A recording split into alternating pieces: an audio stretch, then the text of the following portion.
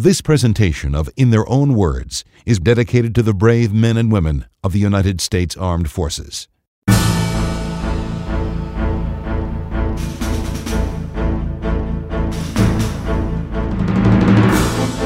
As the battle for global domination accelerated in 1944, it was time to open a second front in Europe. It would take all the men, might, and machines the Allies could muster. For across the narrow English Channel lay the great fortress of Europe, Hitler's Atlantic Wall. Mile upon mile of reinforced concrete, heavy artillery, and barbed wire, which made the cost of approaching France from the sea seem unthinkable. The Allied commanders foresaw their soldiers wading through tides of their own blood to breach the deadly barrier.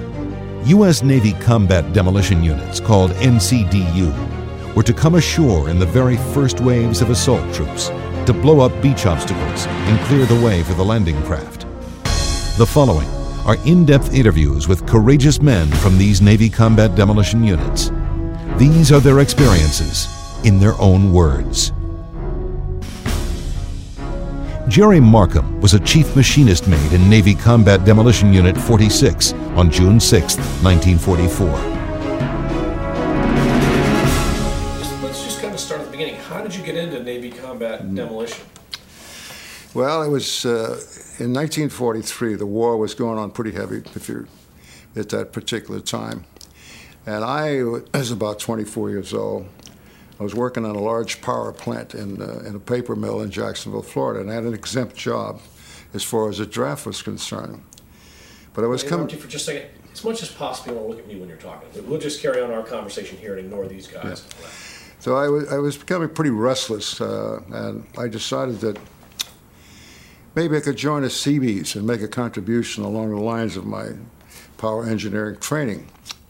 So I went down and joined the Seabees and arranged to be inducted out of New York City because I wanted to visit my mother who was living in New York at the time.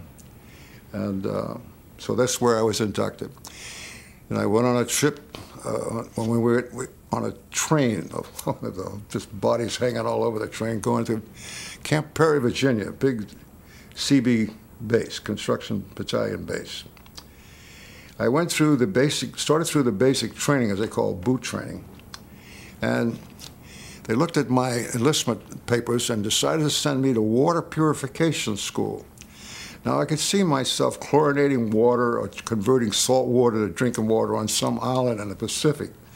And that didn't sound like too productive to me, although it was important, but who the hell wanted to do that? But one day after boot training was over with and I was in the pool waiting for assignment, I was doing messenger duty in the Officer of the Day's office, and I saw this bulletin says, volunteers wanted for extremely hazardous duty. Must be experienced in swimming, small boat handling, and some diving, and so forth and so on. The diving intrigued me because I was always interested in deep-sea diving after reading the 20,000 Leagues Under the Sea. So I signed up, I volunteered for that. And about 4 days later, there were 90 of us assembled in a far remote corner of the Camp Perry base. And these were all the volunteers. And we all assembled in the morning at muster around 6 o'clock, and we were forced marched through woods and back roads and what have you, so about 3 miles to a drill field, where we met 5 of the loveliest Marines you ever laid eyes on. And then there was a sergeant by the name of Lombardo, the only red-headed Italian I'd ever seen in my life, and he was in charge. And they put us through what was called a modified Marine Raider training program. It was physical disciplinary training. It was designed to separate the men from the boys. It was understood by them. They wanted to shake it down, and they didn't want anybody left in there that wasn't physically fit or mentally could cope with the stress and duress of the training program. So after 4 weeks of that, there was only 30 of us left out of the 90. They sent half of them to Fort Pierce for the training base in Florida. They kept 10 of us back to go as group leaders through the next group. This is humorous part of it. When I showed up the next morning with the next group of about 90 volunteers, this red-headed sergeant come over, and they always change your name. Markham become Marco. Marco, come here. He says, look, he says, not even Marina has to go through radar training twice. I said, Sergeant, once you've been through that bullshit, it doesn't matter anymore. And he laughed. And I'll give you a side story on that. I saw him a year later on the island of Maui. He was in the 4th Marine Division. He's been back for R&D. He was in the ship store of a naval base there, and I walked up behind him and whispered in his ear, I said, you still haven't got any crap from me, Lombardo. And he was shocked, but it was a beautiful coincidence. So anyway, we got through with this rugged training, rugged initial training. We went through it again. The interesting thing about the training in Fort Pierce, in Camp Perry, was we used dynamite for explosives. We didn't have the plastic explosives. We had to train with dynamite. And the reason why initially they selected Seabees or first volunteers, because they assumed they could get men who were experienced in using explosives in construction work. It was a good theory, but they didn't screen them that way. And the obstacles was we were blowing past through trees, and we would blow concrete embutments for tank traps and so forth and so on. And we're on a barge out in the river using deep sea diving gear, and the jellyfish would eat you alive. And we were in a tank experimenting with a so-called self-contained unit called Jack Brown. And this is where I met Kaufman, the father of demolition, for the first time. He brought the Jack Brown along. He said right on the side of it, do not go below 35 feet. He said, I want you to try it out at 60 feet to start with. So after 3 days of pulling us up and giving us back oxygen, we finally determined it couldn't go below 40 feet. But it was never used in combat. But anyway, that's another story. So we finally, the Marines gave us the craziest training program.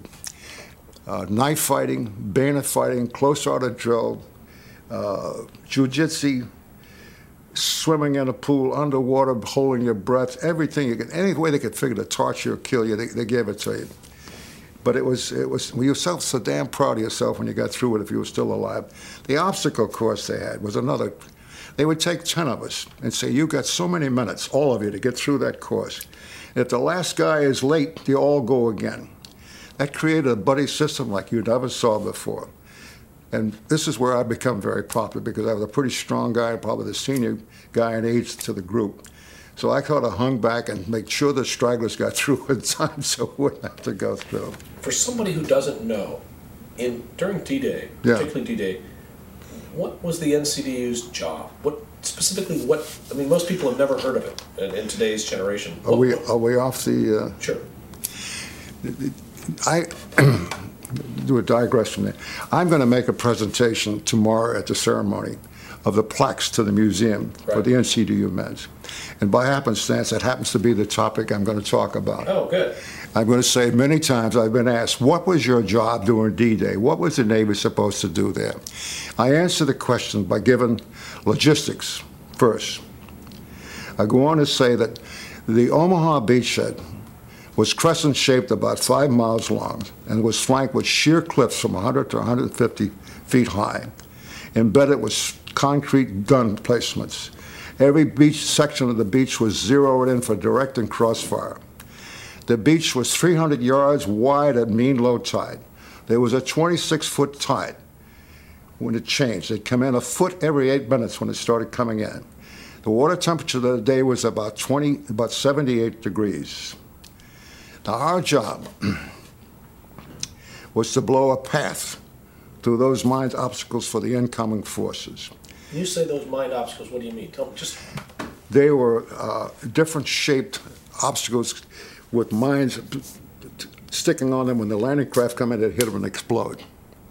And it would destroy the landing craft and whoever was in it. That's what they call obstacles, mined obstacles.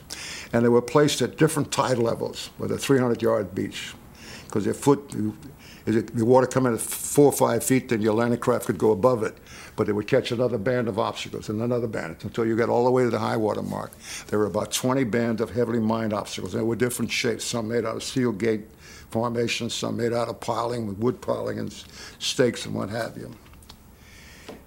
But the interesting thing about our job, to finish the narration, was We didn't have in our little elected group when we were shipped over to England for this training and preparing for this. We didn't have any rank to speak of, so we were not privy up the line as to intelligence reports. Nobody knew who the hell we were because of strong intelligence. In fact, strong security on it. In fact, when we were first there, we were put on guard duty on ammunition dumps. They figured underwater demolition, so put them on that, you know.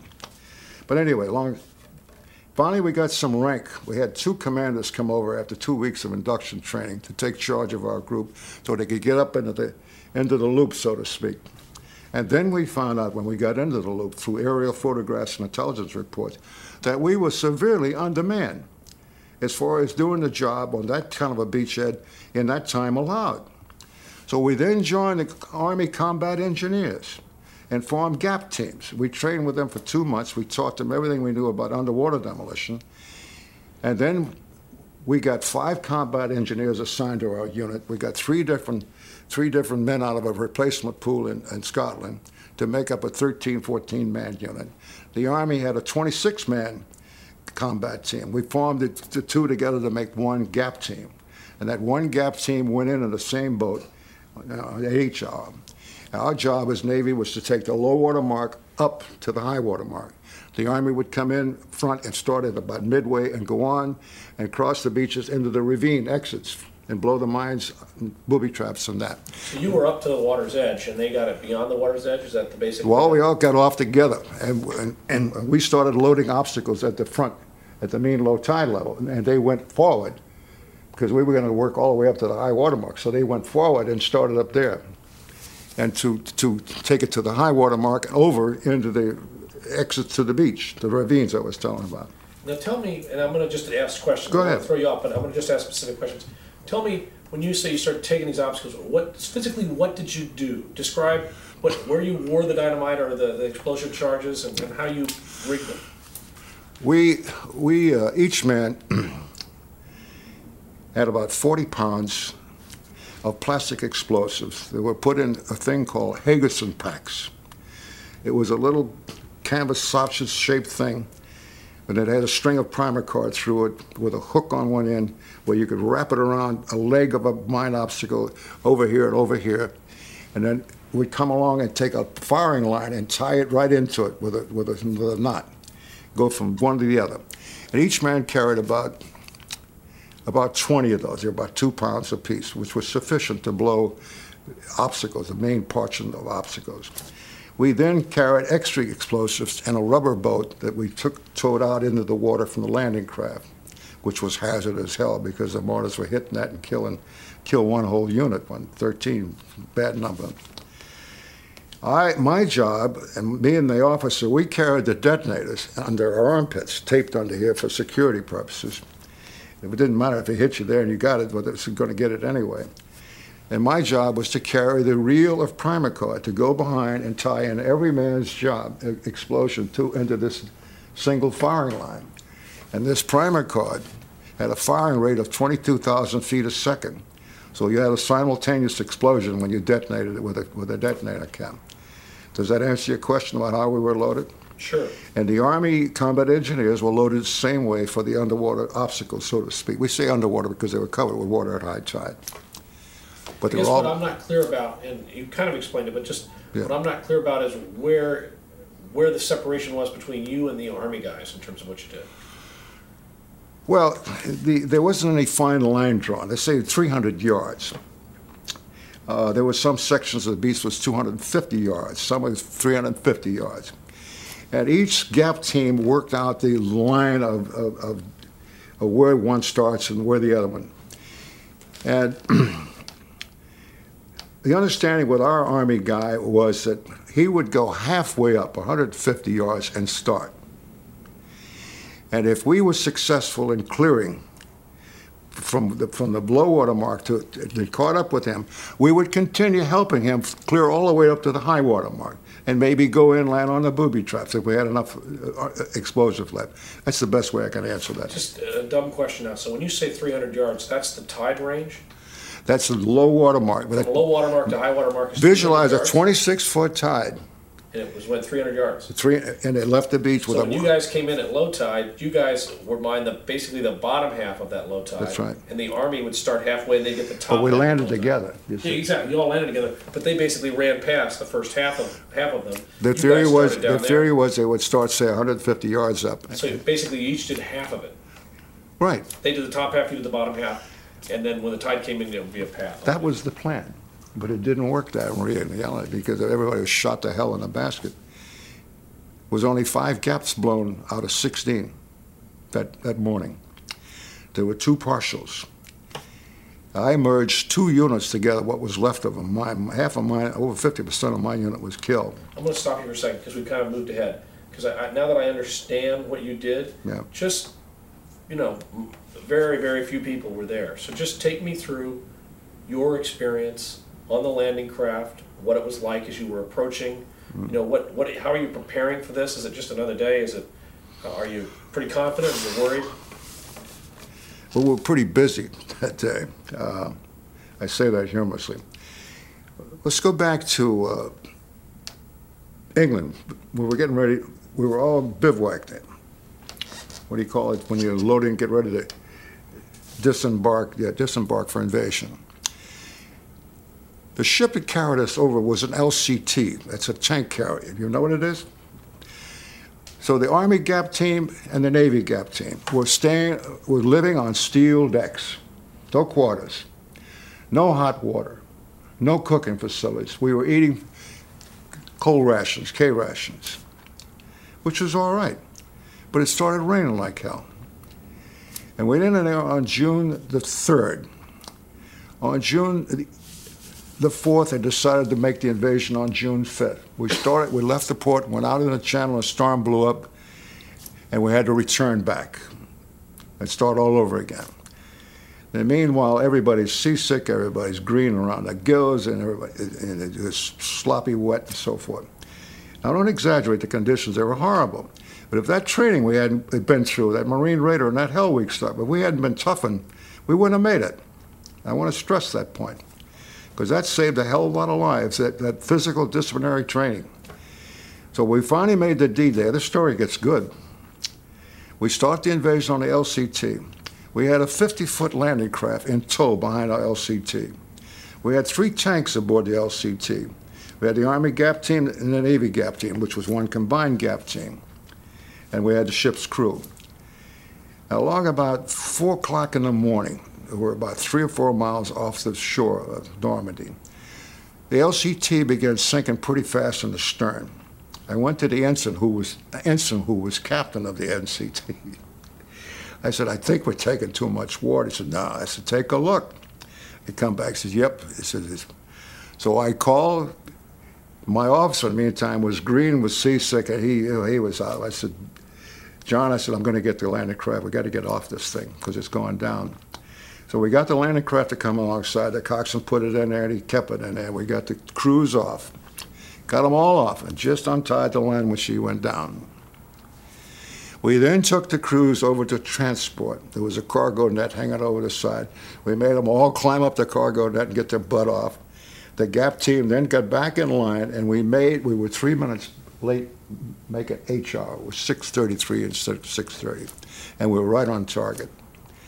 Now, I didn't have much time to think about what the hell we were going to do, busy with this, staying alive, trying to get there where I could get killed, But anyway, that's a forerunner of the question you just asked me. I think he told you I was very implicit. We'll stop you for a second. Would you like a drink of water? No, I'm all right. Okay. When we landed, it became obvious as we were getting clear the beach to drop ramp. We were seeing paratroopers floating in the water who had been dropped short of the beach. We couldn't pick them up going in, but they could be picked up coming out if anybody survived. And then we began to see the mortar fire, the 88s hitting here and there. And as we hit the water, we could see the machine gun fire. I could see the little crossfire of a machine gun from one side to the other side to the other, it's just sweeping. I found out later that the Germans had 4 machine guns, 2 crossfire fired by one guy. and they were using wooden projectiles, anti-personnel projectiles. Anyway, so we hit the beach. The Army guys were out first, going up the line to their gap team. We come along afterwards. I was in the rear because I was carrying the firing line to tie in all the explosives as they were placed. And some of my seamen were handling this rubber craft with the extra explosives. As we got it out into the shallow water, a mortar come over and hit the craft, and it blew it all to hell and gone. And as I was watching, by happenstance, my seaman, half his head was blown off. That's when I knew that we were playing for keeps. So those explosives are all gone now. So I turn and I start forward. The Army guys are all hunched down, hiding behind the mined obstacles to get out of the range of gunfire. And there's my officer laying face down in the water. So I turned him over, and he was dead. He'd been killed with a heavy piece of shrapnel. So as I began to move along, myself along the lines, looking for my men, and they had scattered as pre-planned to different sections to work this way. And I would see some of them down, some of them wounded, some of them. So I went through and I tied in as best I could.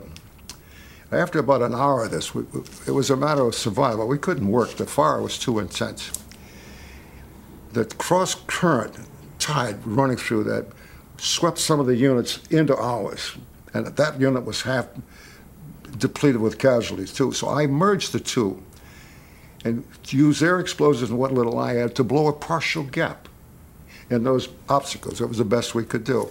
And it was the only thing we could do. I'll just lay there and get killed. And so as we progressed up, we tried to carry the wounded with us. And this water temperature was 58 degrees, was horrible. But we did get a lot of the wounded up on the dry beachhead. And as we neared the so-called high water mark, my Army gap team was shot to hell. They were scattered all over the place. They couldn't blow anything. They got shot up all to pieces. There was 3 guys had dug a dugout into the sand behind the shoal, the high water, the beach wall. A mortar come over, hit the sand, and buried them. I jumped and ran and dug their heads up real quick so they wouldn't smother. I didn't realize at the time I was exposing myself to gunfire. See, so they hung a goddamn medal on me for that. That's the end of my story on that part of it.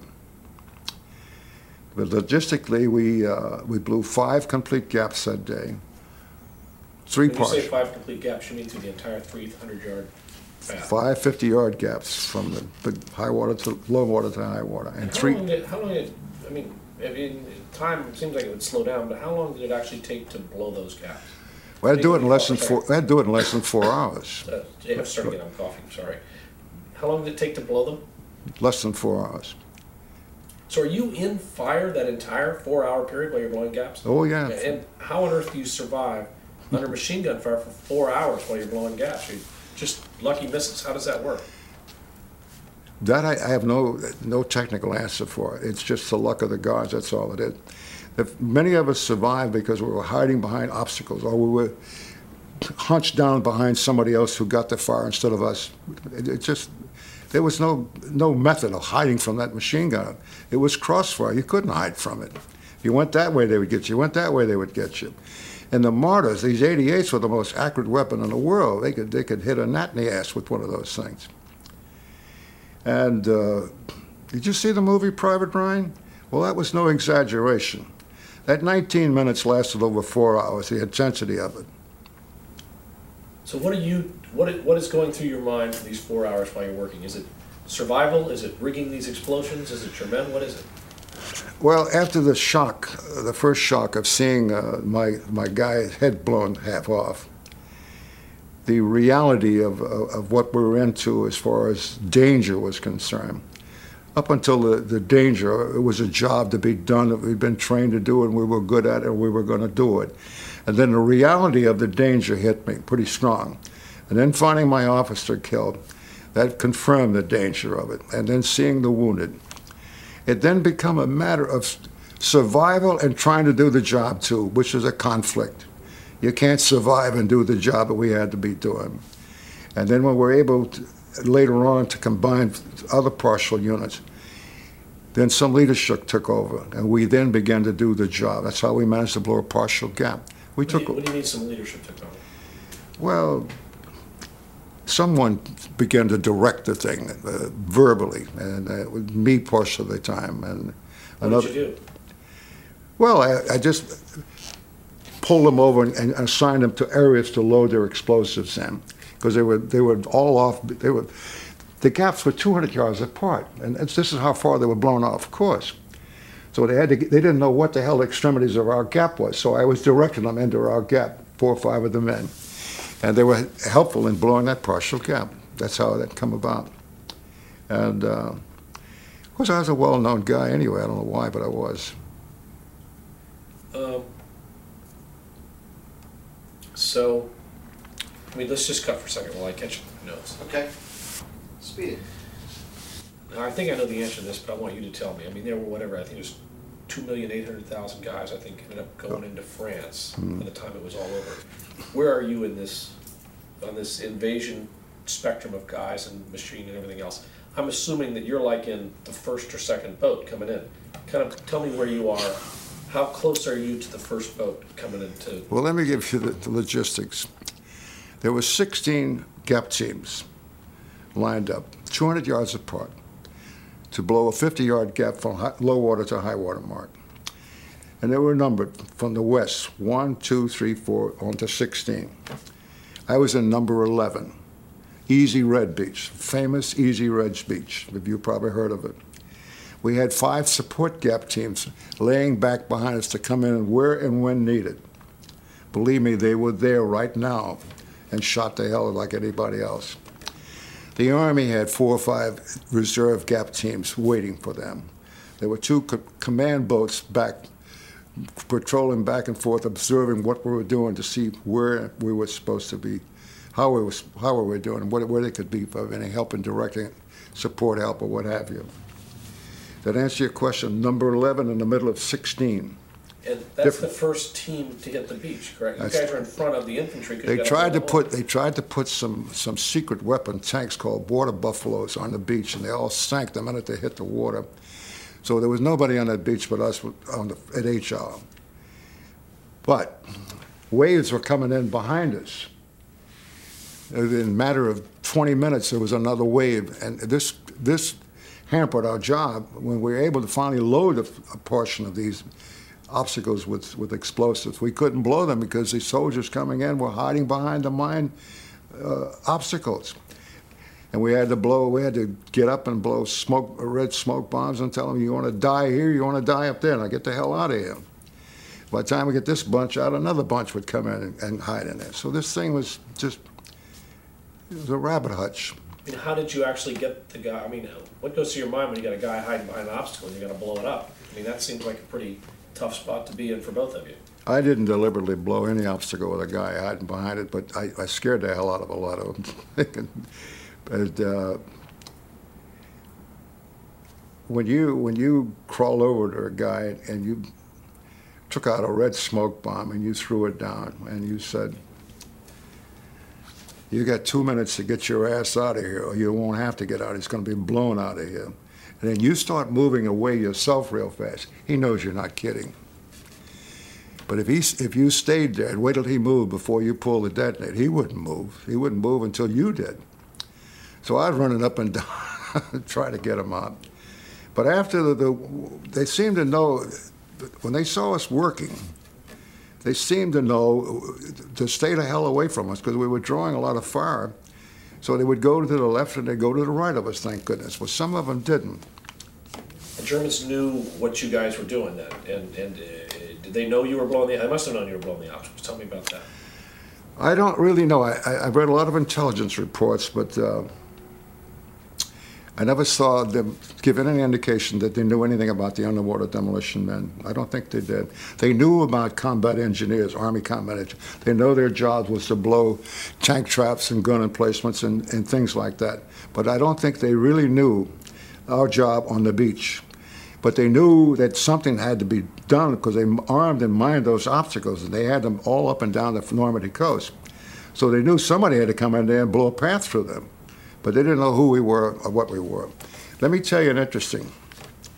The first 4 hours of the Omaha beachhead. This is retrospect. I read this where Bradley was seriously concerned of whether or not we were going to establish the beachhead. We hadn't gotten off the beach in 4 hours. We were still down there. There was still no open ravines. And he was seriously considering at that time to divert that landing to one of the British beaches. Now, I saw with my own eyes 4 destroyers come in at different points and lay their keels on the bottom because the big guns firing missiles into those curved concrete obstacles would bounce off of them. These destroyers put their guns at the low level right into those machine guns and right into those firing pits. And they blasted open that ravine right behind my beach, my section. And that's when the engineers broke through and opened that ravine. And that's when they got off the beach. And when they got off the beach, they ran en masse and went around the top and stopped all the fire. Most of the fire, but the mortar fire, the big guns behind kept firing. But as far as the anti-personnel fire, that's what stopped it. That's how we conquered the beach. So how was your equipment? Was it good equipment? Was it not very good equipment? Was it frustrating, or was it just what you needed? Tell me about that. The equipment we used for demolition, well, it was the best that could be devised at the time. It was we designed our own explosive pack called the Hagerson pack, which was named after one of our own officers who designed it. The ability to carry explosives in compact little packs that would do the job of blowing these mine obstacles was a very tricky job.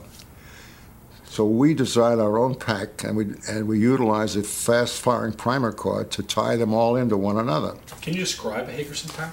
What's a Hagerson pack? Hagerson pack was a pack about 9 or 10 inches long. It was about 2 inches square, like a sausage shape. This canvas was a plastic explosive loaded in it, and through the core of it was a strip of primer cord. And out of the primer cord was a loop about this long, which I would bring my line and tie that into that, see? So when I fired my line, it fired that primer cord and set off that explosive. Now this pack, about 8-10 inches long, was flexible and pliable. You could bend it around a joint in an iron beam or on a leg of a log or what have you. And then you had an I-class hook to tie it into it, a little piece of rope. And that was the main thing. And we had wire cutters and the joke, they offered us a choice of carbines or 45s. I said, who the hell are we going to shoot? So I brought home a beautiful Stargaze carbine. Sold it to some hunter up in Pennsylvania. But no, the answer to the question was as we trained and developed, we developed primarily our own tubes, our own know-how, because there was no prior experience for this kind of thing nowhere. We developed it, we had improvised it ourselves.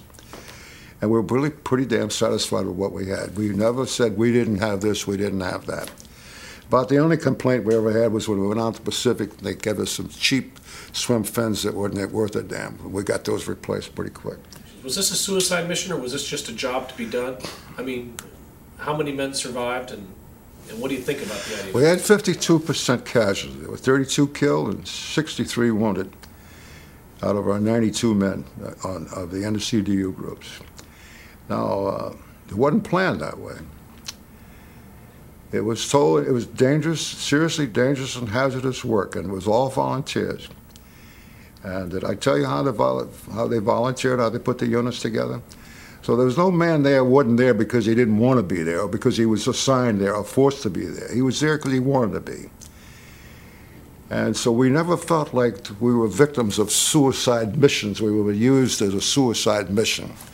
We were given an extremely hazardous duty to perform, and it turned out to be a suicide mission because of the way the Germans were armed and ready for us. I can't answer that question any better than that. Actually, I want to button your shirt here real quick, and then I'm going to ask you one more question. Sorry to be kind of half mother. Does that satisfy the yeah, no, that's excellent. It's honest. It's just what it is. Did you have any clue that you were going to get that kind of crossfire when you were going in? Did you expect it to be like this, or was it about what you expected? It's a good question. We didn't expect the intensity of this crossfire because our briefing was glorious. We were told there were going to be 4,000 bombs dropped on Omaha Beach before H hour. They missed the beach and dropped them behind the beach. We were told there were going to be thousands of rockets fired onto the beach that would detonate the booby traps and the mines at the high water mark and what have you. They missed. We were told that the heavy guns of the Texas and other big battleships and destroyers were going to blast the hell out of all the gun positions on the Omaha beachhead. It would be pretty well nullified by the time we got there. It would be a cakewalk. It wasn't. They miscued. So in answer to your question, we were very optimistic until we hit the high water mark. And when we saw the machine gun fire and the mortar fire, then we knew it was a different story, a different kind of a war. How much did individual men turn the tide at Omaha Beach? I want to tell you, in my opinion, every man on that beach was a hero that day. I didn't see one shirker nowhere whatsoever. Even the wounded were trying like hell to do the right thing. Because everybody had a common cause. You couldn't hide from a damn thing. And nobody could help anybody hide from anything. So you had to do something. And I think the story I told you about the destroyers, nullifying the guns in that ravine, and the Army guys getting into there and blowing those mines out, and so that the soldiers, the infantry, could get up that ravine. That was the group that saved the day. The destroyers and then the Army guys getting in there. And we got them there, but by blowing the gaps through that water for them. Did they use your gap to come aground? Tell me about that. Well, I couldn't tell. I mean, you were 300 yards away and you're 26 Well, foot. did they use a gap blown by your team to come aground? Tell me about that. We put buoys down to mark. We only had a partial gap. Those that on the wrong side of the gap hit mined obstacles. Those on the right side got through. But the 5 gaps that were open, that we did blow, were well marked, and they were able to use that. And these people were all piled up under the foot of those cliffs behind the seawall, sort of with the dune liner, we want to call it. So they were ready for that evacuation as soon as that opening was made in that ravine. That's the best way I can answer that question. Because from my point of view, I can only see so far left and right. And I don't know who would come in, because I was busy as hell the first 4 hours reaching the high water. Again, my question is, the destroyers that came in that you said ran themselves aground, they were coming in a gap that your team or that these teams had blown. Is that correct? No, they weren't coming in the gap. No, Okay. no. So they were running aground. They were running. Beyond the They gap. were coming in as close as they could get, and they put their keels on the sand, so they could get in a low level firing in there. Now, what level of the tide had come in, I don't recall, but I know that it was 26 tide. It was probably about 15 feet of water that they were in, that much closer. So wouldn't they have had to have a gap to get up to run aground? No.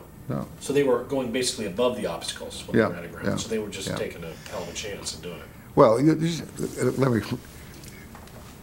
The keel of a destroyer is about 26 feet, so they couldn't get near the low water mark. Oh, I see. You see, before they run aground.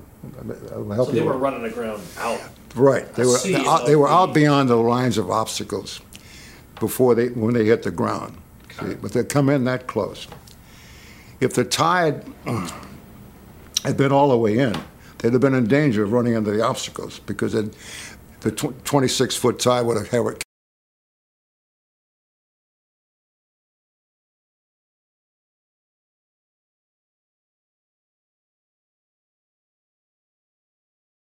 What's your most vivid memory of this D-Day? My most vivid memory of D-Day was reaching the high water mark alive. I can't think of anything else. A lot of my vivid memories are very unpleasant, and being able to help survive it, others get to the high water mark, was the thing I was most proud of. You know, it's only been in recent years I'll even talk about this thing. My kids would never, I'd never tell them about it. And it was when the 50th anniversary of D-Day, they had this big celebration. I took my wife at that time to the 40th anniversary. I made a better crossing of the channel this time on a ferry. I went down and visited the beaches and made pictures of it. And that loosened me up. I began to talk about it then. Why wouldn't you talk about it before?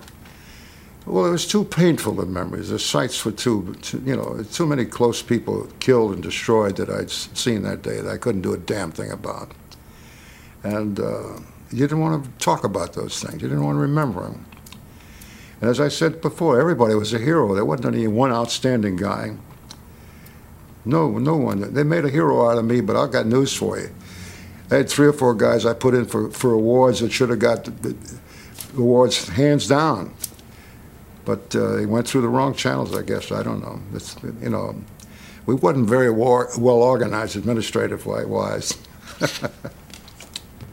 How important were your actions to the success of D-Day and to winning the war? You mean the organization or me? You and the group, and your group.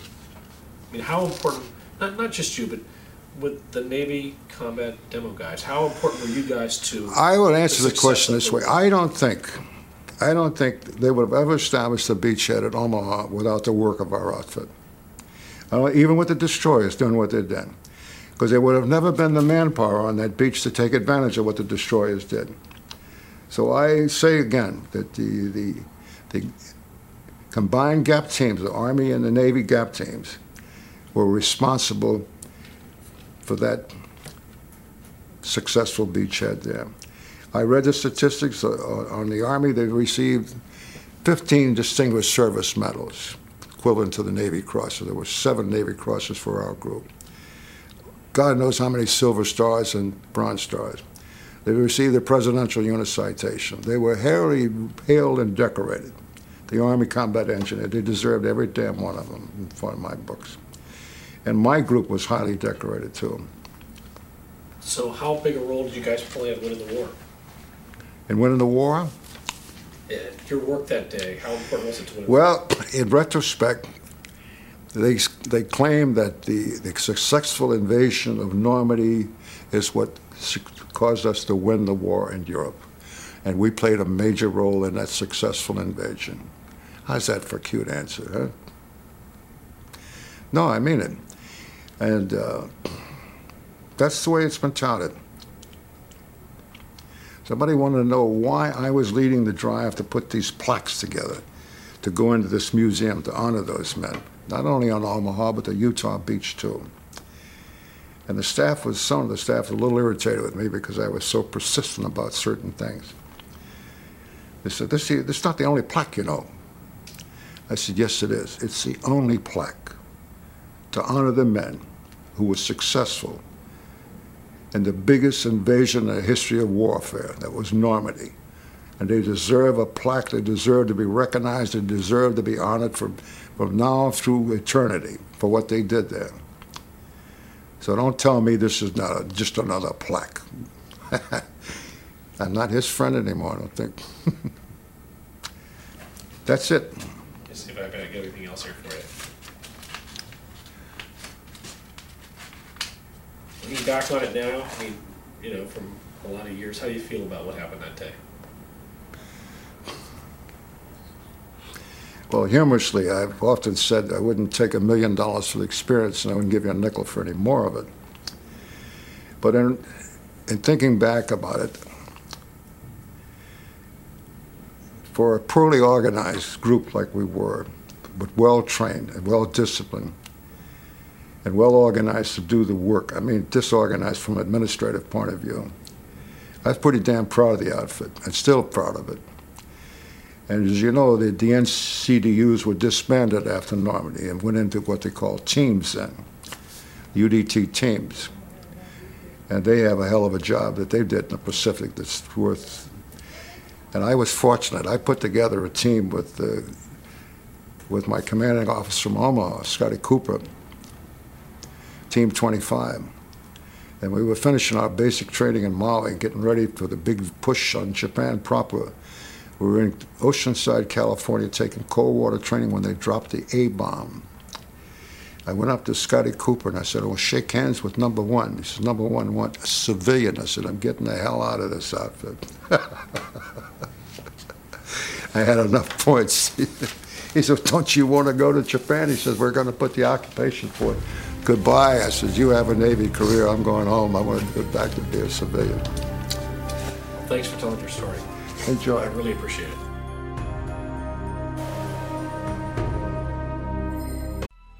Coming up on 5 Minute News, I'm Anthony Davis. You might think it's partisan because maybe it's critical of one side or the other, but it's not. It's just the truth. And I think that's also something that's kind of unusual for Americans listening to the radio or to podcasts, because the news landscape in the States has been so partisan for so many decades. So 5 Minute News is verified, truthful, independent, unbiased, and essential world news daily.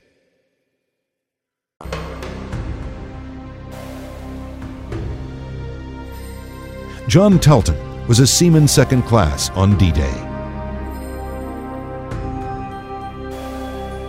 My name is John Talton, T-A-L-T-O-N, and I was a seaman second class in Force O of Naval Combat Demolition Unit that went into the Omaha Beach in Normandy. We approached the beach and grounded and immediately dropped the ramp. I was standing between Wickham and Duffy on the starboard side. And when the ramp dropped, the starboard gunner on our side cut loose with his 50. The Germans must have used the tracers as a target because we were immediately hit. The first hit Wickman beside me and Duffy. Wickman was to my right and Duffy to my left. Wickman was practically decapitated and Duffy was hit in the back. And they just slid down in the, the boat. The next shell got Raymer and Michelin. That was the officer, the boat crew officer, and the boat crew chief. Excuse me. We got one more shell, and it got wounded one of the Army men in the back, and then Raymer, who was hit in the forward, said, grab a package and let's get the hell out of here. So we ran off the end of the ramp, and there we stood in 15 feet of water with all of our combat gear, and I won't go into detail to say I had on hobnail boots, long thermal underwear, a suit of Army ODs, and a field jacket, and then that wax impregnated canvas that was supposed to be gas proof. Helmet, gas mask, canteen, M1 carbine, and 90 rounds of ammunition, and I stood on the bottom, about 15 feet of water. My buddy Dombrowski, I don't remember, that tells me that I squeezed his CO2 cartridge and pushed him with my elbow and pushed him to the top. I was 5 years older than Dombrowski. I was raised on the coast and a good swimmer. I didn't panic, but I could tell the difference between down and up because it was lighter up. The sensation that I remember was trying to break that helmet through the, push it up. I managed to get out enough gear to move, and I only had to swim and paddle about 15 feet to where I could wade. I immediately moved towards the beach. I was still trying to drag a satchel of explosives, but I didn't have any igniters or primer cord. As I got to the beach, I looked back, and Raymer and Michener were jogging up and down, and they were up to their shoulders in water. And they were headed seaward. And we were instructed not to go back or look for the wounded. We were to go forward and perform our operation. And but I said to hell with it. I went back and pulled them up to where they could wade, and then went back and crawled to the beach. But this time the tide was in. We had not blown a gap at that section at that time. I got up to the beach, and I put my trusty M1 over the side, and I could hear the German fire control firing. I put it over the, up between the gooseberry wire and pulled the trigger, and the sand rolled out the end of the barrel. We'd entrapped sand in the entrained sand in the water had gotten in the M1. I crawled back down to the beach and looked, and I saw a wounded boat crew chief to my right. And I crawled down and took his Tommy gun away from him. They had the clip tape Tommy guns. And he was on his back, and his hands and arms were wiggling like a beetle that's been turned on the back. I have a very vivid picture of this. And he fought me. He didn't want to turn it loose, but he wasn't capable of using it. He'd been wiped out in the face.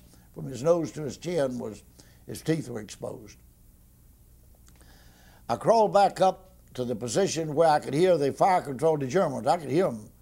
And let loose with the Tommy gun at the direction of the voices. And it fired about 6 rounds and jammed. Well, at that time, all stand between the German fire controlman over in front of us and the people coming in with that pile of rocks. And I'm not a very good baseball pitcher. But staying there and looking back, I saw a duck come in, and when it came in and broadsided, I beat on the side like that, asked if I could get a weapon. They threw me a weapon and 2 bandoliers of ammunition, and I joined the war right above the hill. I fired in. Is that to say that you stopped working demolition at that moment and you became an infantryman? I was an infantryman then because I had no primer cord, and the tide was at our feet, and the obstacle covered up then. Remember this, we went in on an ongoing tide. The object, we would land at 06, about 06:15 to get the low tide. When the tide starts in the Bay of Seine on that 18-foot run, it rushes. So I was in, I joined the war with the best effort that I could muster was to fire at the direction. Shortly thereafter,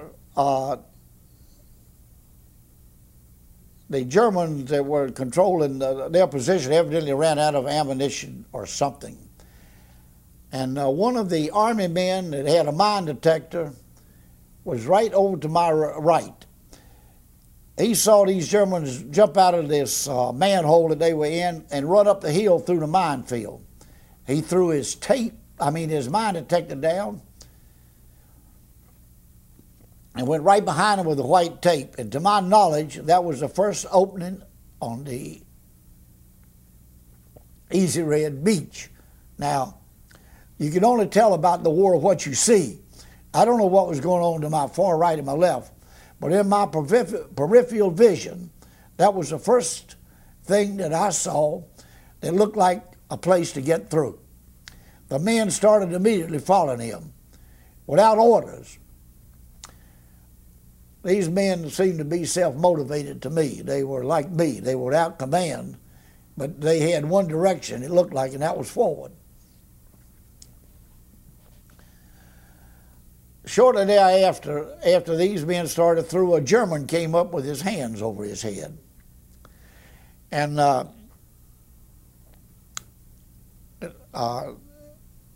we were beside, by that time, an LCM had washed up with the ramp down at a slight angle. And I heard this whistling noise, zzz, zzz, zzz. I didn't know what it was, but he dived under the ramp, and I did too, and dragged Dombrowski under with me. I later found out this was the beginning of the mortar barrage on that beach. For information of people who haven't been there, along that beach, contoured with the beach, were a series of manholes with scenes of the beach painted to the right and the left with calibration marks. Up above, halfway up the hill, was a trench that followed the contour of the beach with mortars in it. Those men, fire controlmen in the manholes, could see a landing craft come into the beach or a group of men. They could call that calibration in and drop a mortar in the midst of them. And that went on until about 2 o'clock in the afternoon. My memory served me real well that particular time. I had been told that the Germans were methodical.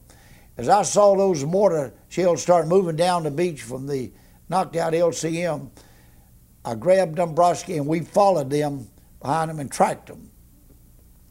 There was nothing else for me to fire at that point. You were really emasculated except mentally as far as trying to do something except stay alive, regardless of what people might say. There was nothing else that you could do for a demolition man on the beach at that time. The obstacle was covered with water.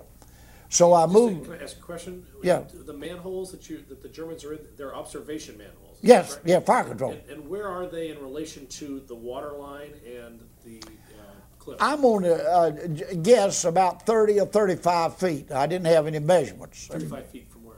From the dune line there, where we were. And by the way, there was no sand on the beach. There was all a rock pile. They called it shale, and they're round rocks. The few tanks that got in later got on those, and they skidded back and forth like you on rollers, and the tank is not armored underneath, and they were wiped out with anti-tank guns.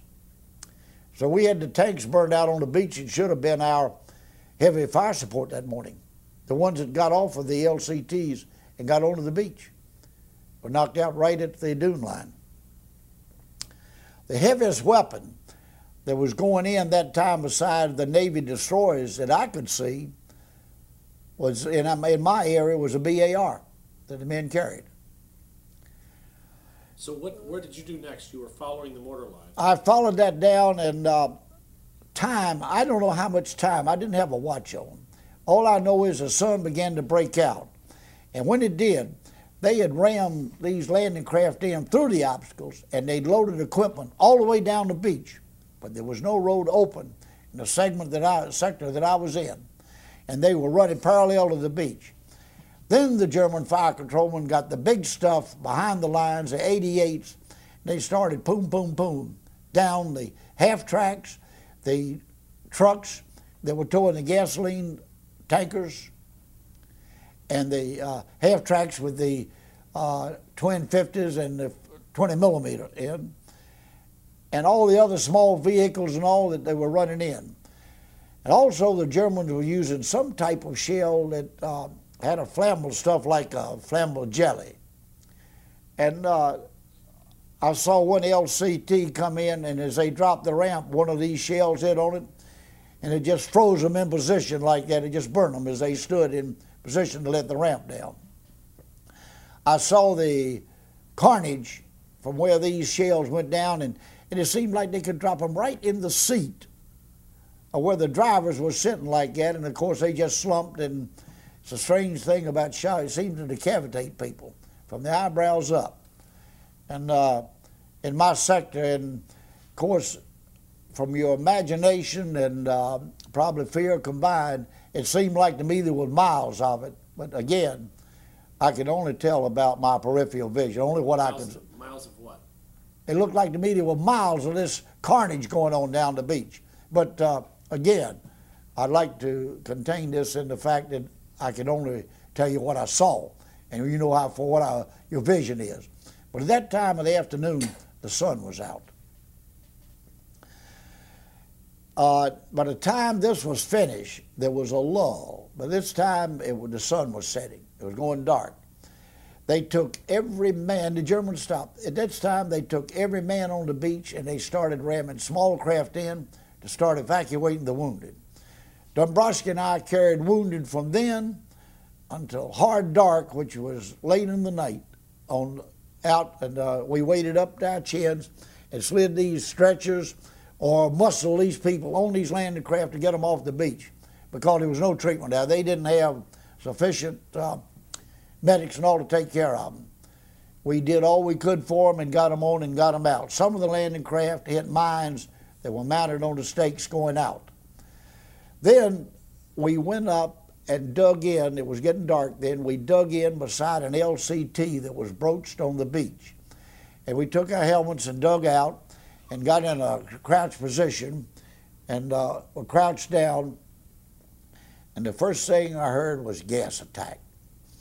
Well, we'd already lost our gas mask. We had the old canvas and the sand entrained in them. You would drown with them. So the next thing you were supposed to do was to urinate on a piece of cloth and put it over your face. Well, not being capable of that, I dipped it in the salt water. We tore shirt tails off and put them over our face, but it was a false alarm. Then they started strafing the beach. That's when whatever Luftwaffe that they got that day, they strafed this thing, and we got out of the trench we had, and we wrestled with the help of Palomarsky, who was in our group. It was somewhere to my left. We wrestled 30 caliber off of an LCVP and the belts of ammunition with it.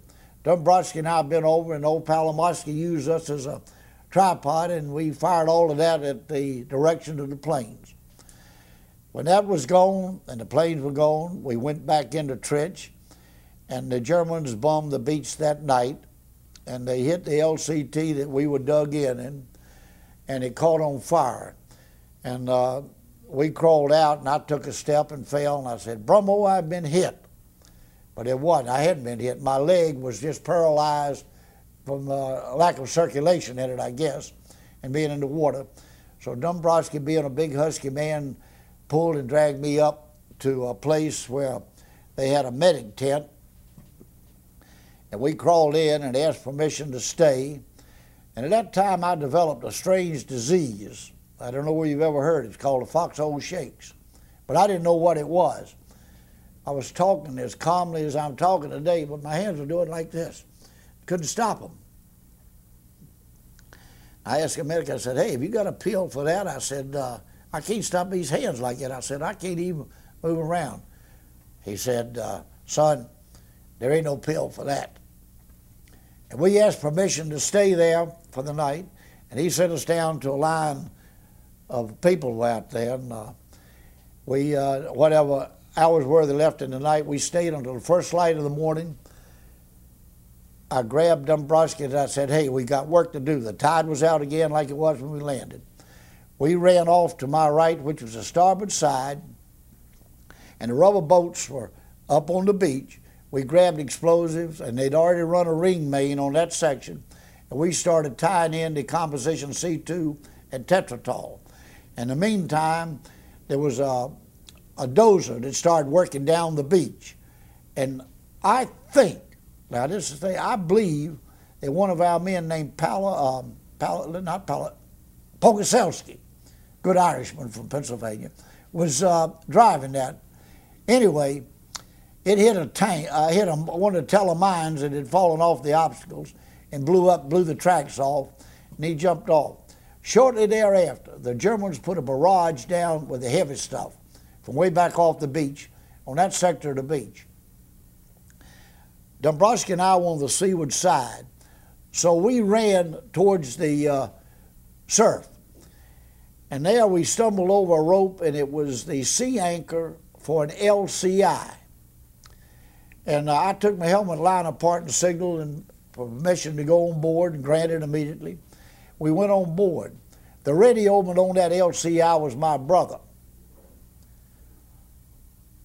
Douglas Talton, and he lives in Tallahassee today. He took the Rangers in to Point de Hoc, part of them. He was back on D+1 with another load. We went on board. They gave us some candy bars, and that place where I told you about I'd bruised my leg, like they put some salve on it. And the skipper told us, said, "You got to go back." Said, "If you stay on board, be classified as deserters." So we took what we call pokey bait. That's what they call candy in the Navy, and put it in our pockets, and jumped over the side and got on the ropes. Well, the tide was running so strong then, it started back in, that we were holding on the ropes like this, and frankly, I thought we were going to drown. But here comes the engineers along in one of those collapsible boats. They were canvas with a wooden frame, and he just pulled it up alongside, and we hung onto the gunwale, and he towed us into where we could wade, and went back to the beach. On the beach, my clothes were in shreds from the day before operation and all, and I took a jacket off of a cadaver that had the Army insignia on it. It was one of the grave mistakes that I made. Shortly thereafter, I was volunteered into the infantry and managed to get as far as Bayou, France as an infantryman. And then finally, when you look back on this today and the work of the NCDU, and I know that your work at the NCDU was actually the day after, but just your team and your group going in. How do you hold it in your mind? How do you think about it all as you look back on it now? Was it a disaster? Was it something you're proud of? What was it? Well, I am proud to have participated in one of the great events of the 20th century as far as I'm concerned, as an individual. To me, now it may not be the greatest event. The other one, the intentions of every man, including me at that time, was to perform my job and get away and get these troops in and let's thrash the Germans and get on with it. That was it. How it failed and all like that, I don't have an opinion as that. Left as I was, I turned to the animal instinct of survival and to contribute what I could from training. There was a very futile effort I made with the small arms, but I did all that I could. If I could have lugged a 75 millimeter, I would have lugged that up too. But I did what I could with what we had. And one other thing, I would like all of the people of our generation, I have a great respect for the enlisted men that had the motivation to move out without officers and all and to do their job. We had good officers, but where they had been passed away or command split, the men still performed their duty.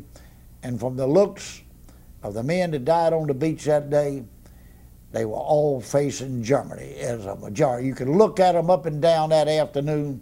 They were facing forward and not backwards.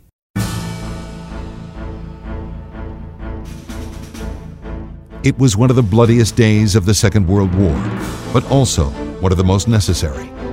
The opening of the Second Front in Europe put Hitler on the run and hastened the end of the war by years. But to those who were there and survived, the carnage and slaughter remain very real. It lives on in their minds today, as does the glow of valor and a job well done.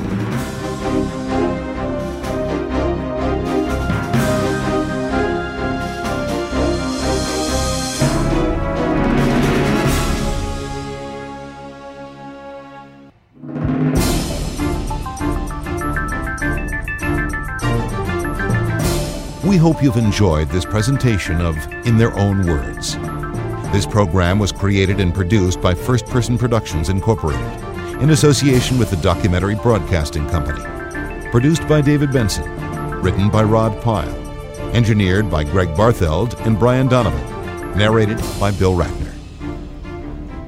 This production is copywritten by First Person Productions Incorporated. Any unauthorized broadcast, public performance, or copying is a violation of applicable laws.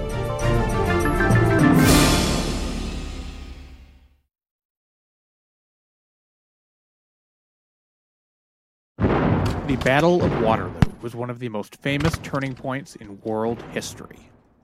But what happened next? My name's David Montgomery, and I'm the host of The Siècle, a history podcast that tackles exactly that. Join me as I cover France's overlooked century in between Napoleon and World War I. The Siècle, spelled S-I-E-C-L-E, is part of the Evergreen Podcast Network and can be found wherever you get podcasts.